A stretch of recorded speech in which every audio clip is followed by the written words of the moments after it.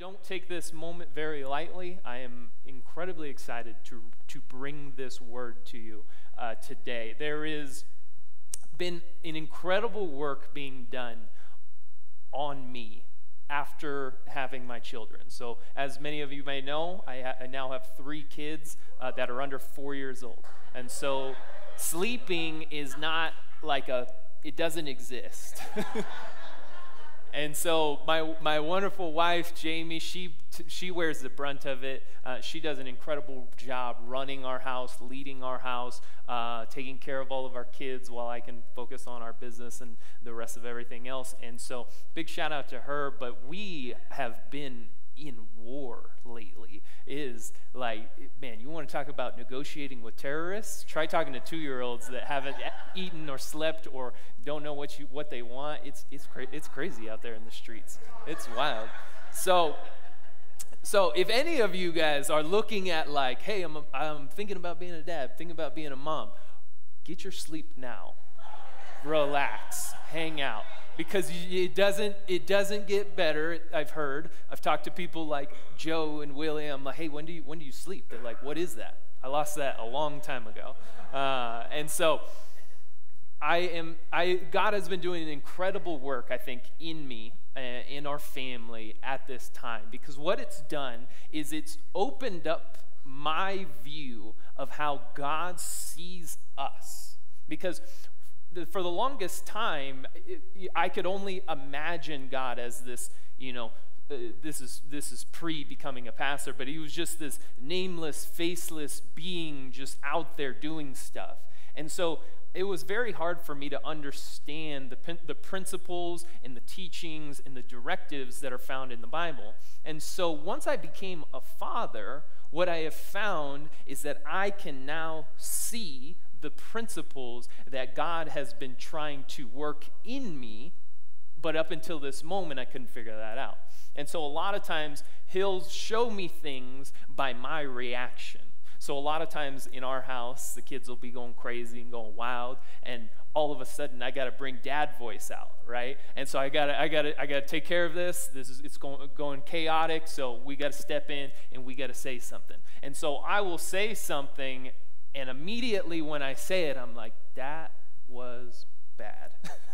I was like, I didn't handle it the right way. That wasn't the way we should have done it. But at that moment, God reveals to me, he's like, hey, this is what's going on in your life. Here's what you have going on with the kids. The principle that you're trying to convey here incorrectly with anger is the principle I've been trying to sow into your heart for the last 8 years. And so every single day, God reveals something new to me about being a father, about being a dad, about being a husband, about being a man in society, about being a person created in this crazy, chaotic, crazy life that we live called today, where we have war, we have destruction, we have possible World War III, we have possible Jesus coming back, we have all these crazy things that are existing in this world. And everybody's like, well, what are we going to do? What are we going to do? And I'm like, God has created us for such a time as this. He's created you and me to deal with this problem. And so today, I feel like he has sowed a word into my heart that is going to move us as a body of believers to take this out into the world. Because Pastor Jasmine and all of our pastors have eloquently spoken this, that the church, the original design for it, you hear this all the time, is that church should be a hospital. Church is a hospital, right? You should take care of the sick and the needy. And I think there is a space for that, but originally the design of the church is to empower and equip the believers so that you could take what is taught in here, a doctrine with meat on it, something with some substance on it, something that might scare kind of a new believer, and you can take that and explain it to a believer in a way that is tangible, that is easy for them to digest based on the timing of their life, of where they are in their faith walk. But that is up to you. It says clearly in the Bible that once you put your hand up, you declare with your mouth, believe in your heart that he is Lord and Savior of his life, that's not just for you. It says that you are now a royal priesthood, that your job, your role is the same as this role here.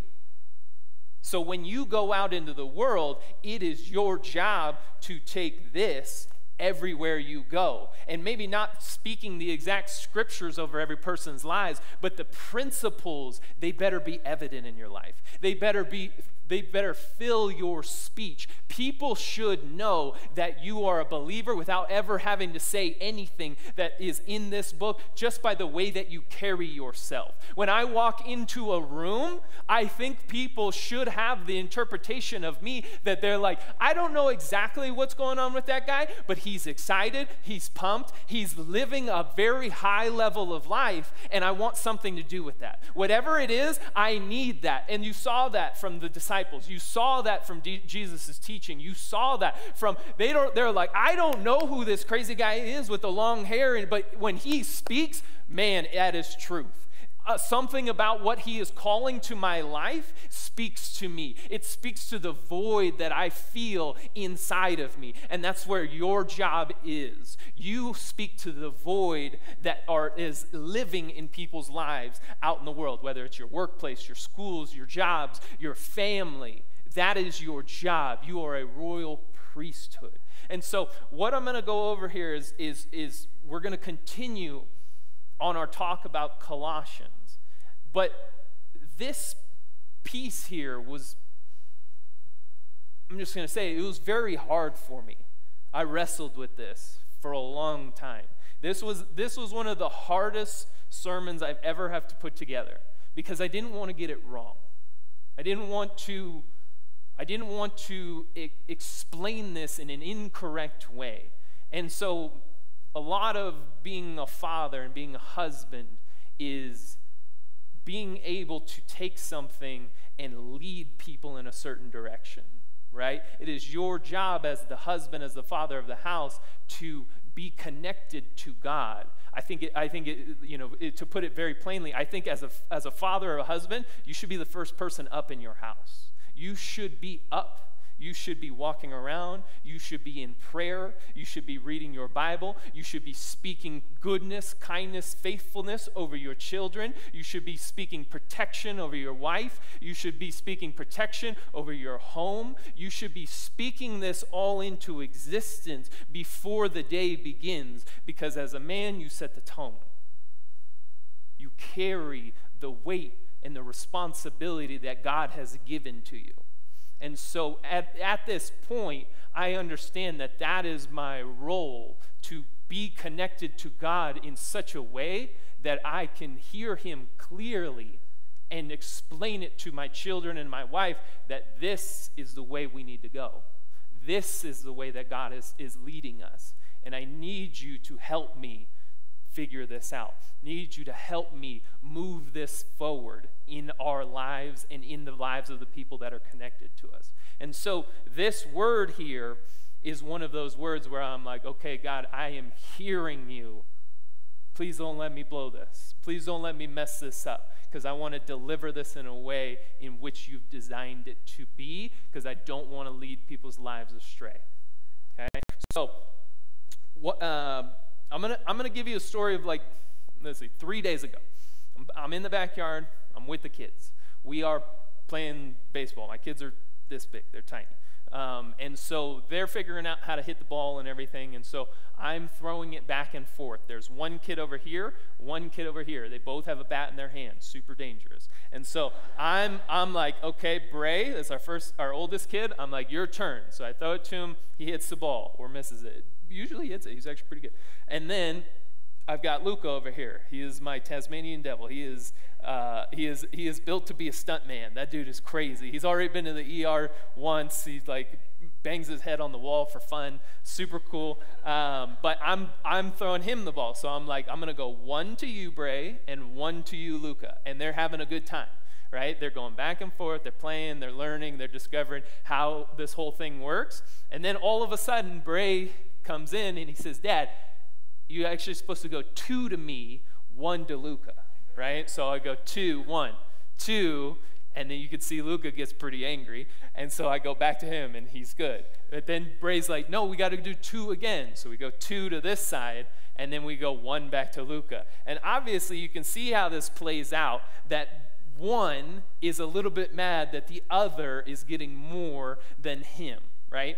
And so what I have to explain here is that I can start to see the tears happening, and I go, Bray, that's not the way that this is designed. That's not the way that I made it up, right? That we're going to go 1 and 1, so every person gets a turn.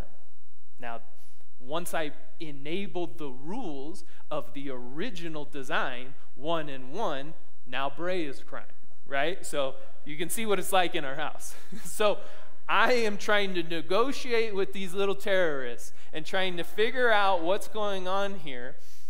And God hits me in this moment that I'm like, oh my goodness, God, thank you, right? And that's the way that it usually works, is that in the smallest of moments, something will click for me that I'm like, oh my goodness, God, you've been trying to teach me this for like 6 years, and I've just been messing it up like a dummy, right? And so what's happening here is he's saying, you've departed from the original rules. You've departed from the original way in which I designed this thing, and you've created and made your own set of rules to make you feel happy, to make you feel okay.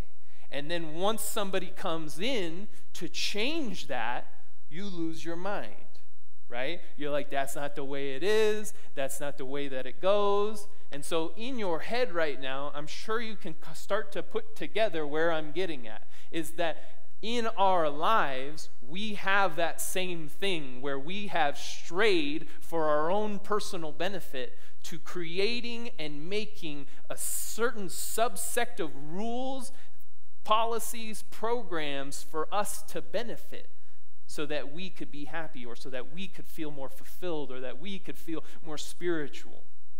And so what I want to step into here is a word that I received the other day, and I wrote it like this originally, and then this morning God said, erase that. That's totally, it's not that it's inaccurate, it just doesn't drive it home. And so what I originally wrote was, it said, wrong doctrine leads to wrong living, and right doctrine leads to right living. And I had it written like that, and I'm like, okay, cool, illiteracy. Everybody likes illiteracy. It makes you sound smart. And God's like, I don't want you to sound smart. I want you to be correct. And so I wrote this down this morning, that wrong doctrine leads to slavery. Right doctrine leads to freedom. And that's the point in which we're going to talk about today, is that we are going to talk about this topic of freedom, the freedom in which you long for, the freedom that every person desires but can't seem to grasp.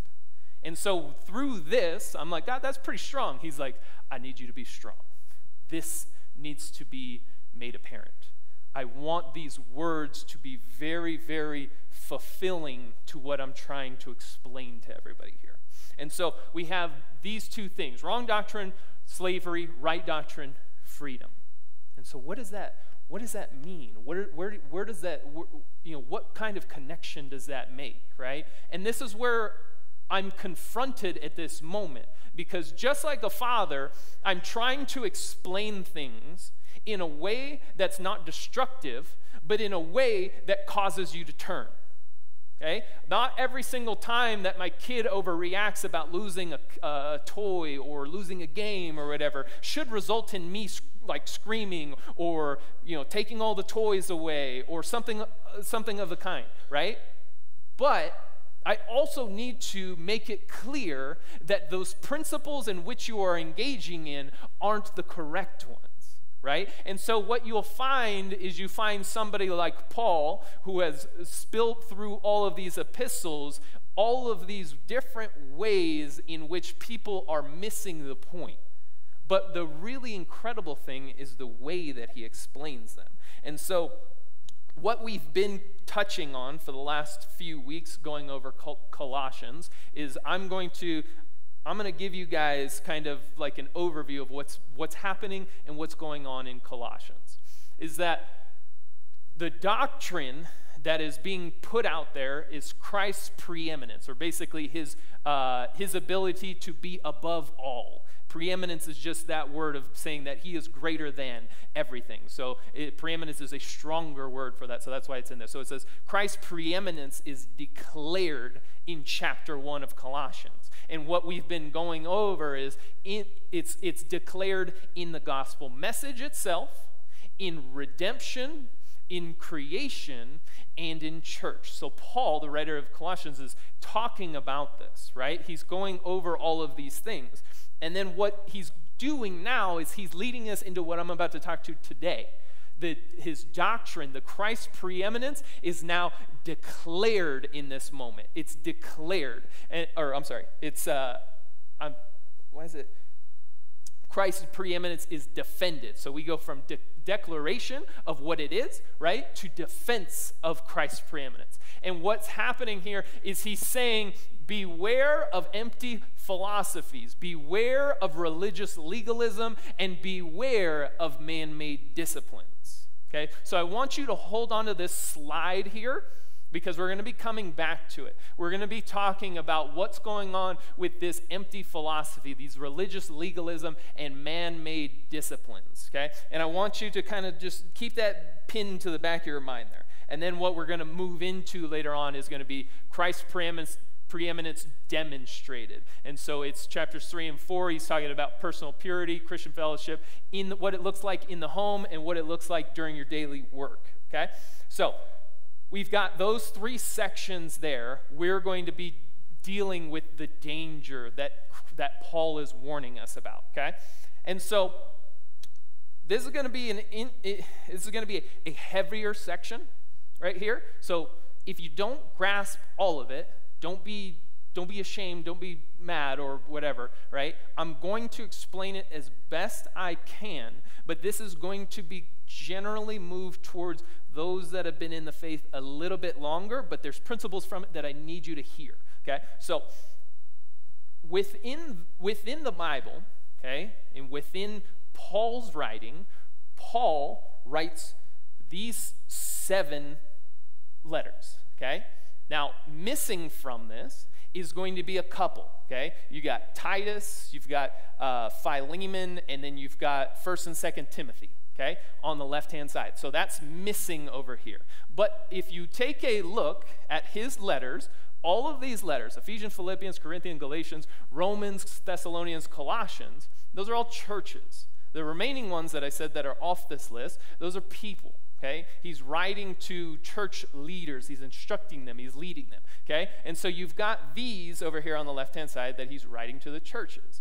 Okay? Now, but what's happening is that this is what's really incredible about the Bible is that the duplication of the Holy Spirit of topics, of core lessons, of principles, of teaching, there's so much repeated in different ways and different forms, okay? And so what we find is if you turned your Bible to the first few chapters of Revelation, you will see that Jesus, via an angel, instructs John of Patmos that he is to write these letters to these churches, which are listed on this side. Okay, so he's got Ephesus, Smyrna, Pergamum, Thyatira, Sardis, Philadelphia, and Laodicea. Okay, so he's got those. Now, the interesting thing here is you can start to put together, based on this graph, is that the churches and their generalized message are intertwined.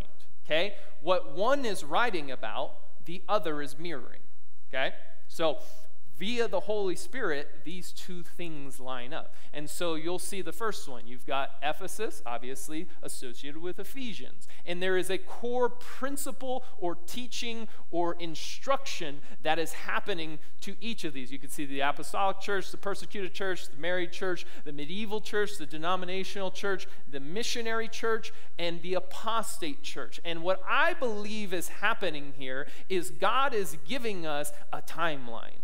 Right, is that he has been going through these different changes in the church of the world, the church as a whole, the church as one unit, right?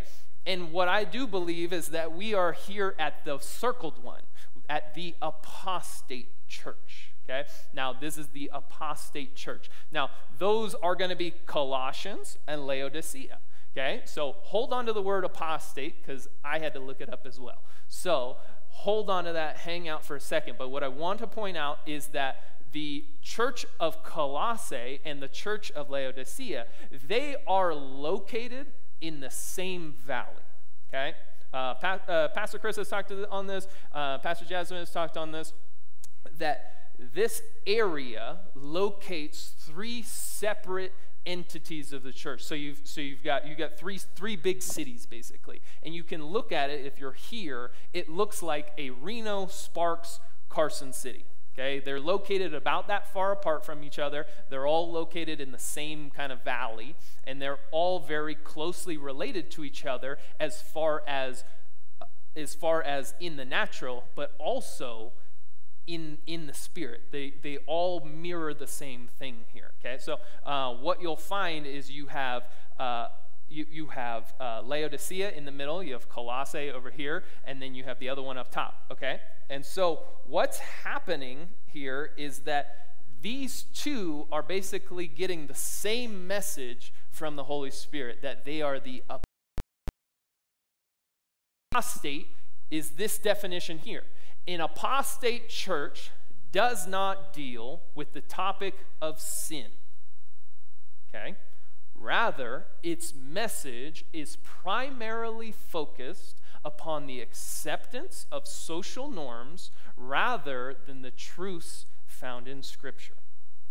Now, does that sound like any church you know of? Okay. Now, I'm not somebody to talk poorly behind anybody's back, so I'm not going to do it, but you can see that this happens, correct? Okay? The apostate church is a church that does not deal with the topic of sin. It is a message primarily focused upon the acceptance of social norms and what is cool to the culture at that time. And now, you can probably guess where I'm going here. You can see that in today's society that the church has not dealt with this topic of sin very accurately, and what's happening is you'll see that the world is more influential than the church, which is the exact opposite of the way that it should be. And so you run into an issue here that's identified via the Holy Spirit. Okay, so what I want to do, now that you've got this definition of apostate, is I want to read you the revelation from the angel to John about the church in Laodicea. So hang with me. It's going to be, we're going to read more than one verse. I'm sorry. Okay?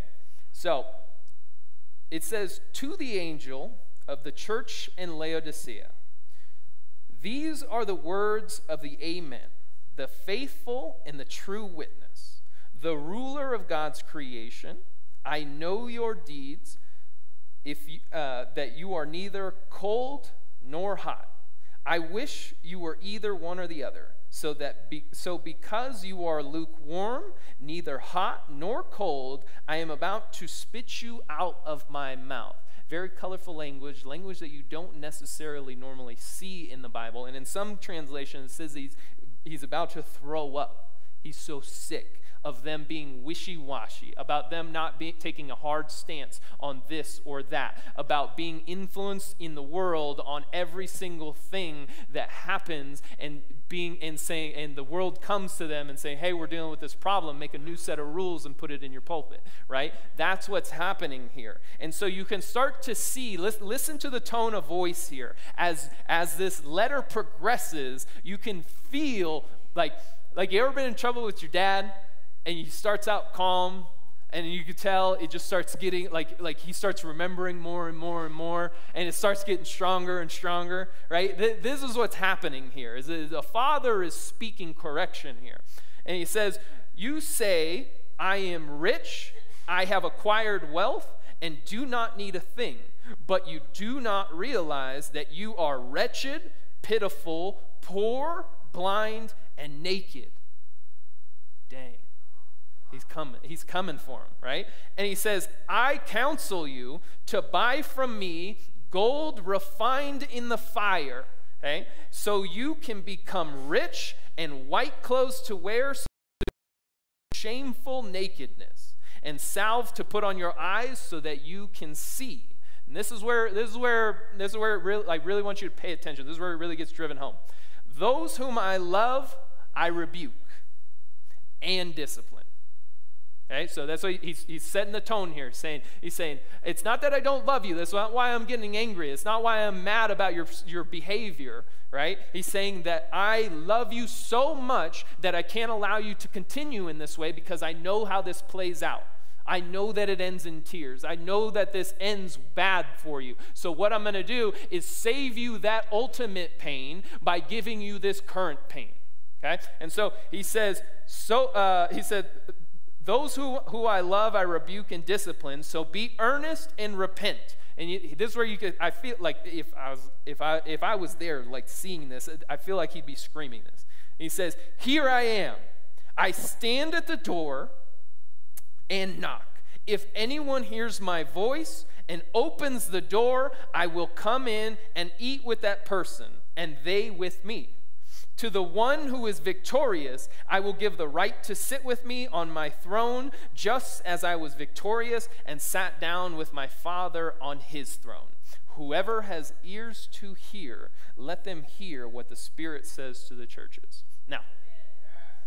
Now, when I read that last part, I got goosebumps, because a while back I gave a sermon one time that it was the first time and only time that I've like audibly heard God, and it was in like I don't know, I felt like it was a dream, but it wasn't a dream. I was awake, and the thing that he said was, those that have, he pointed me to Luke 8:8.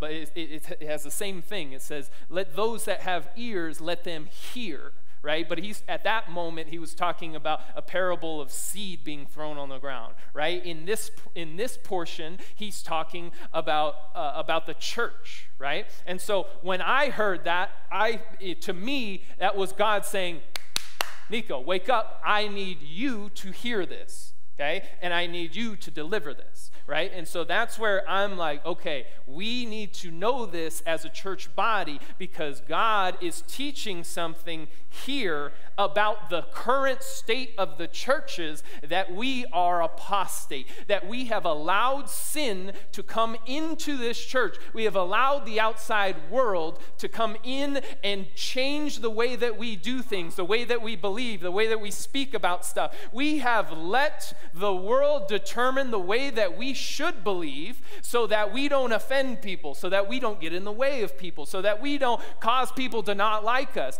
that we have put ourselves in a place where we think more of the opinion of others than we do of the creator of all things. And so that's where I'm at here, that God is like, because I wrestled with this. I was like, God, you guys know me. I don't like to preach heaviness. I don't like to come hard at people, because I do understand and know the background of people who have never been in the faith. I was one of those people. I didn't know God, didn't love God, didn't want to be a part of God, right? But I see that now, and I'm like, I love you too much to continue to let you.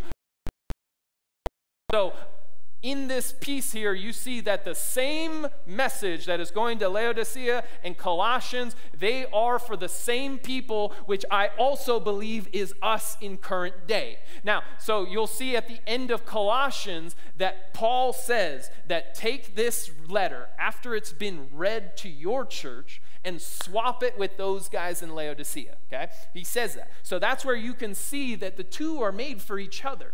Okay? This is the same message to two separate churches, but they're doing the same things. And it's us that he's speaking to in this current moment, right? It is us. He is talking about this concept that we do not deal with the topic of sin because we're afraid of it. We're scared of confrontation. As a church, we are so afraid to ruffle somebody's feathers, to talk about God openly, to say that Jesus Christ has helped my life. How many times have you sat in work and dealt with somebody who was a non-believer, and you're like, man, if that person could just get Jesus in their life, if they would just, like, I'm going to pray for them, I'm going to say, God, come into their life like never before. God, do a new work in them. God, help them to see your greatness, your glory, your mercy, right? And God's like, okay, that's fine. But the prayer time is over. I put you right next to this guy. You're in the next office over. I want you to talk to him.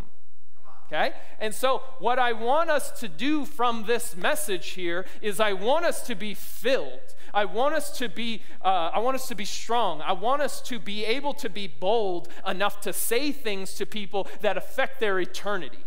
Right? I do not wish any poor thing to come on any person in this world, because I know that God does not want that. He wishes for no man to falter. He wishes for all people to be accepted into his kingdom. That's the love of the Father. The love of the Father sees a space for every person, but he puts it on us. He puts it on you. He puts it on our ability to speak about the complexities of this world, of this word, and talk to the people of the world, right? Now, does that mean I'm going to come in guns blazing, speaking in the Spirit, like just going nuts at my work? No, I'm not going to do that, because that's going to freak people out, right? And there is a space for that.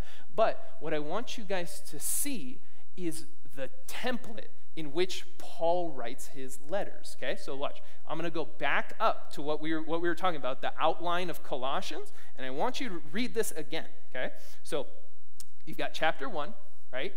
What he's doing here, and he's speaking about the doctrine and declaring it. Okay, because Paul knows this, that the church at Colossae and Laodicea, okay, they have brought in some weird rules. They're talking about some weird stuff. They've got Jewish legalism. They've got all of they got new moon festivals. They got all this crazy stuff happening. And Paul comes in here and he says, okay, first what I'm going to do is I'm going to just talk about God and his principles, his doctrine, everything that is correct. So it's everything that's different from the way that they're doing it, but he's just going to say, I identify with the truth here, okay? Then he sneaks in a warning, right? He's saying, if you continue in this way, empty philosophies, religious legalism, man-made disciplines, you're going to run into some issues, okay? And then he follows up with this third piece here, that he is speaking how to demonstrate it in their lives and to those in their home, in their work. And so he talks about personal purity, Christian fellowship, how it looks like in the home, what it looks like at work, right? And that's the template in which we should take, okay? And so it looks like this. I have my best friend Joe here, never sinned a day in his life, right, Joe? Okay? So Joe, theoretical Joe, has not been doing good. He's just sinning like crazy. He's in the club every night, just fist pumping it up. Just got his hair blown out, looks nice, gold chains for days, right? And I come in as a believer and somebody who identifies that his life is not going in the right direction. Now, because I have such great love for Joe, I'm not going to continue to let him do that.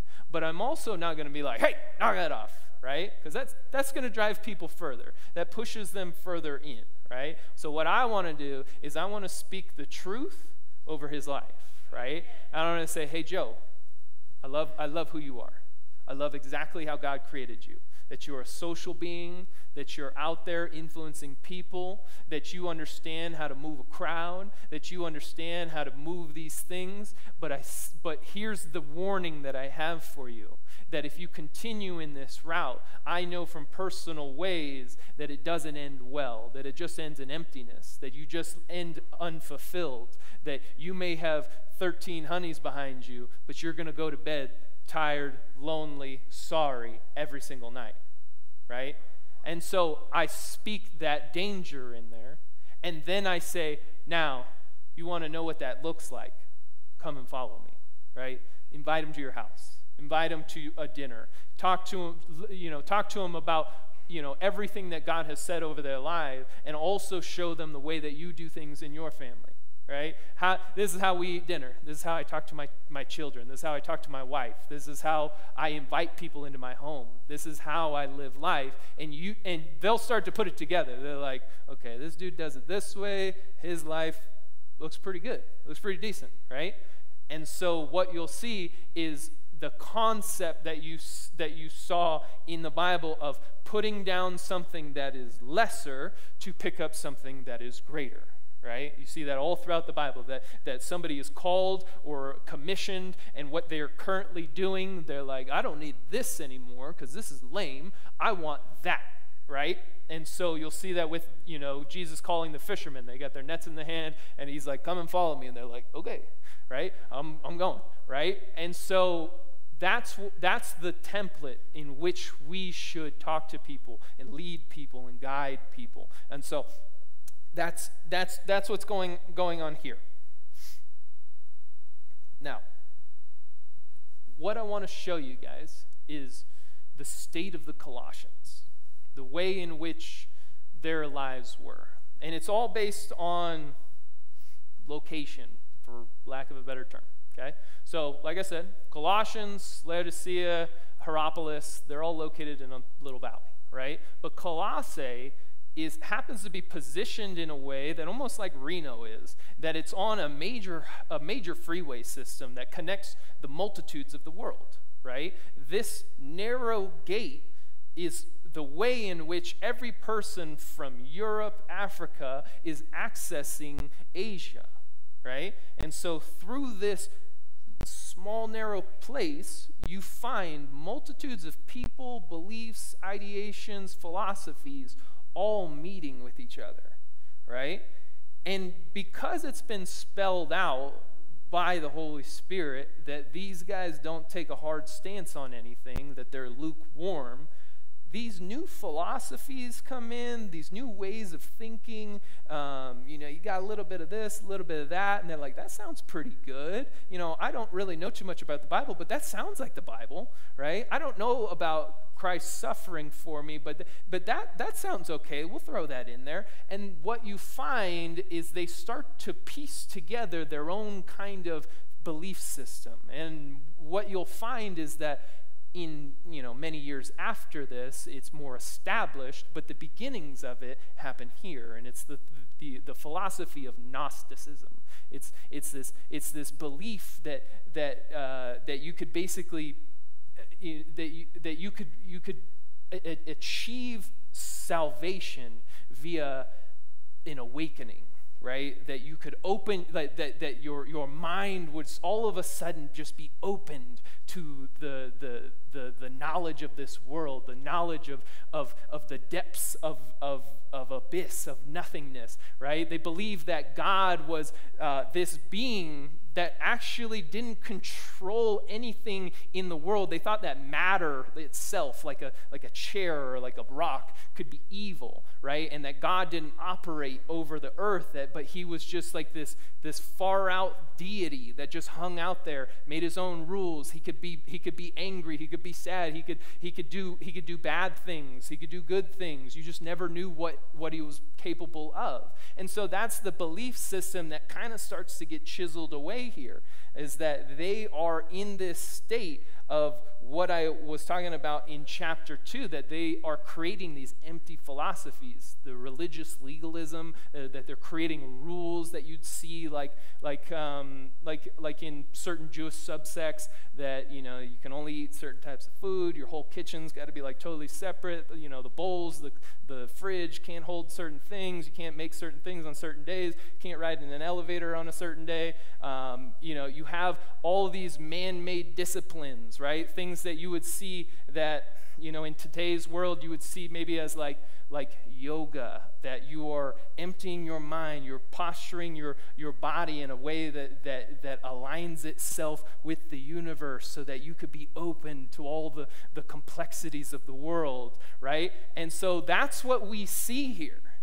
And so I alluded to some of these, but what do we see in current day that would mirror these things, right? You have empty philosophies. You have all these philosophies that are created and just pulled out of thin air, it seems like, that they're not based on Scripture. They're not based on any merit for the most part. They just sound good, right? You hear this all the time, and it's crazy to me. And so what I believe, like, here's a great way to see it, okay, is that a lot of people talk about this in current days from like the standpoint of like, influencing people from like a marketing perspective. I work in business, so this is something I talk about all the time, is that you have people with the use of their phone that they create what are called echo chambers, right? That through their liking, unliking, following and unfollowing, that they have created their own little bubble, right? Their own little circle of belief based around all the influencer type people that they like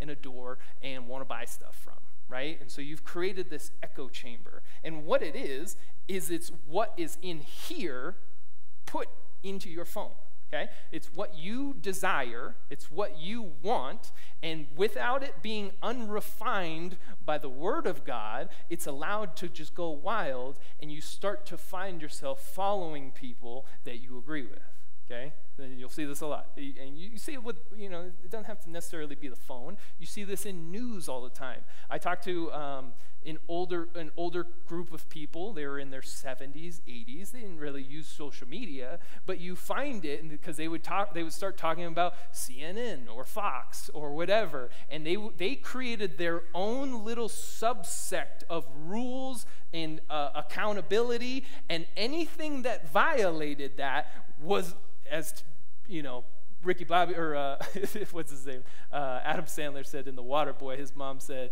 that's the devil, right? Anything that was outside of that, that's the devil, right? Because you've created your own little belief system, right? And how I know that this happens is I started talking about this, and I can feel that somebody got mad.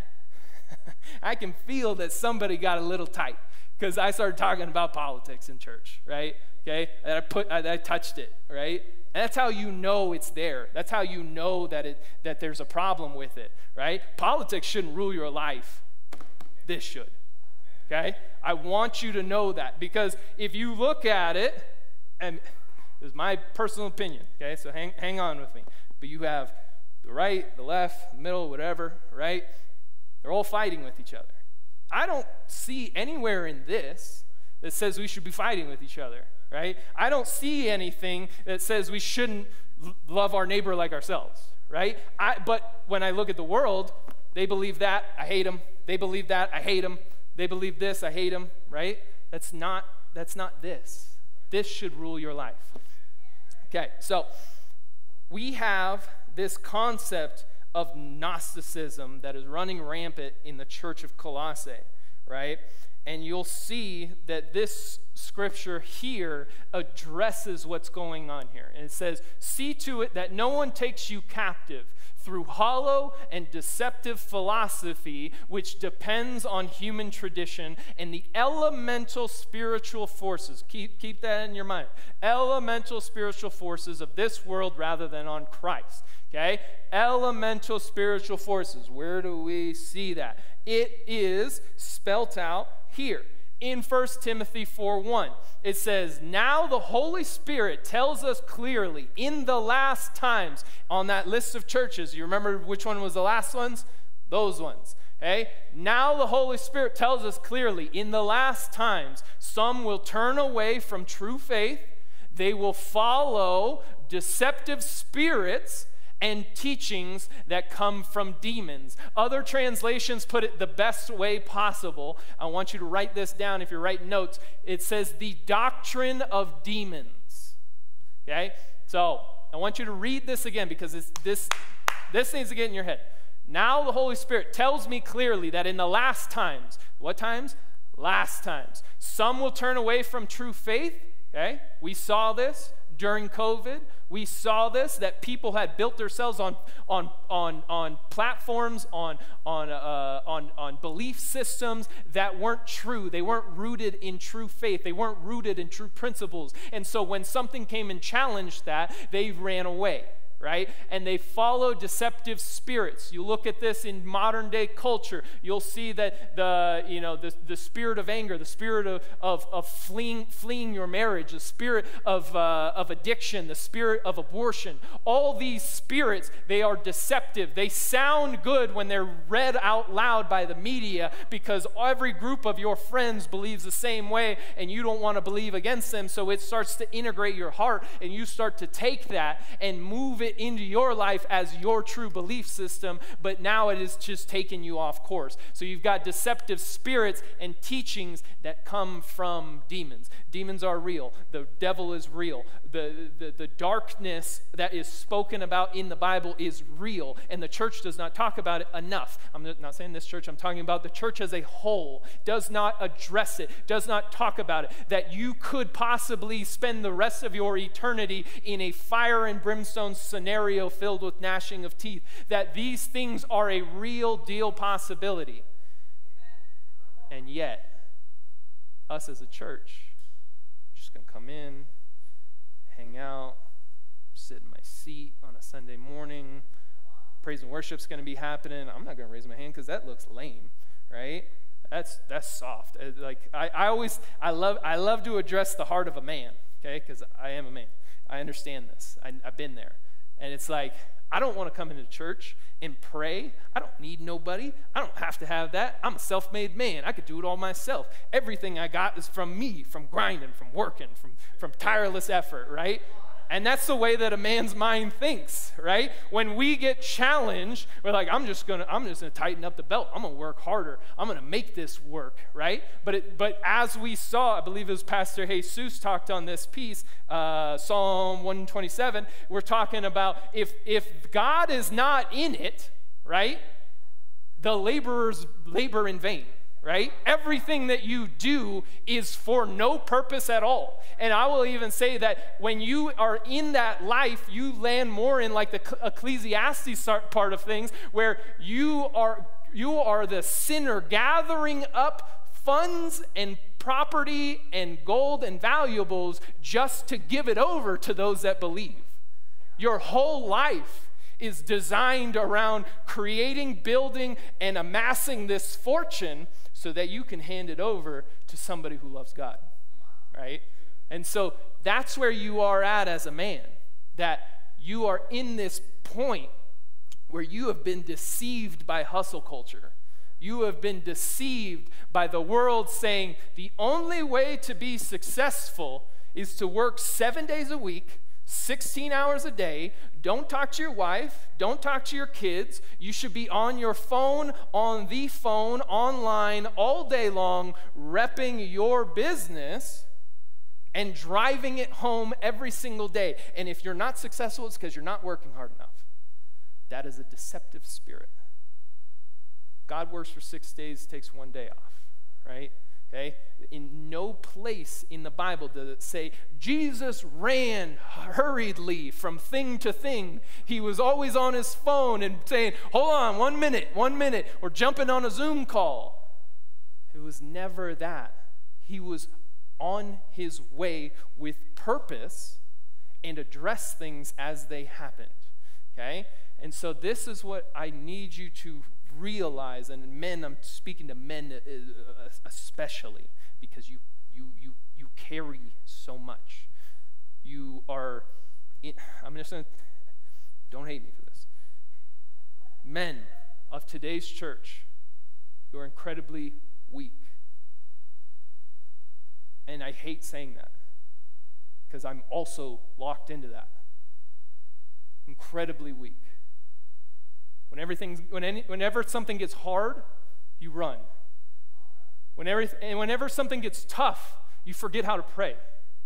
Whenever something happens in your life that you can't seem to wrap your mind around, you start to blame everybody else.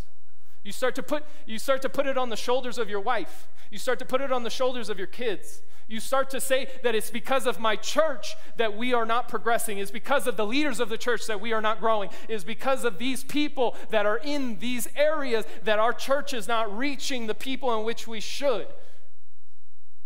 And that is the stance of defeat, is a stance that I cannot stand. It is a stance of a weak and defeated man. It is a stance of somebody who has been under the attack of the devil day after day after day, with nobody to pray over them, to receive them, to draw them forward, with no circle. Men, we are the most alone group of people the world has ever seen. You suffer alone all the time. You just think that you can just wear everything and you don't need to talk about anything. You don't need to have a city group. You don't have to have a group of believers. You don't need to meet with your pastor regularly to have him pray for you, to have him lift you up. You're just going to do it on your own, and you're going to drive your family into the ground. It's not the way we're supposed to do it. It's not the way that it is. And I wish I could deliver a softer message, but God has been, like I said, working on me incredibly. And he's saying, Nico, I need you to get this into some people's heads. I need you to carry people forward, because here, let me help spell it out. We've been helping a friend who is on they're on like dating apps, okay? All the dating apps, every single one of them. Right? And I get to play, I don't know, looker-upper of guys. Make sure that they're normal, right? That they're not serial killers. The conversations that I read, the pictures that I know are sent, the things that are said or not said, or the way that they act, is my 4-year-old son is a much better man than the average male in society. They're so weak, so defeated, so sexualized. Everything they do screams weakness. And I'm like, God, that can't be it. That can't be it. And I was reading through the Bible, and he's showing me thing after thing after thing, and I'm reading it every single morning on my kitchen table, and I'm like, God, because like in my mind, the depiction of Jesus is always like Jesus with the lamb. He's just petting it. He's just, just a good dude, right? He's just hanging out there. But God started to reveal things to me, and he speaks into my heart via these words, and he shows me these things, and he says, look at every single time that I say that the Spirit comes upon a man. And look what happens. Do your own research. Read it. Every single time that the Spirit comes upon a man, it says that he killed 1,000 people with the jawbone of a donkey. Total destruction happens. That he uproots and moves out kingdoms, whole peoples, whole entire generations. When the Spirit of the Lord comes upon a man, things get done. He doesn't move with fear.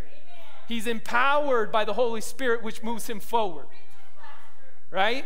And so what I need you to understand, every person in here, every person online, as a male, you need to carry this with strength, with rigidity, with the ability to take a firm stance.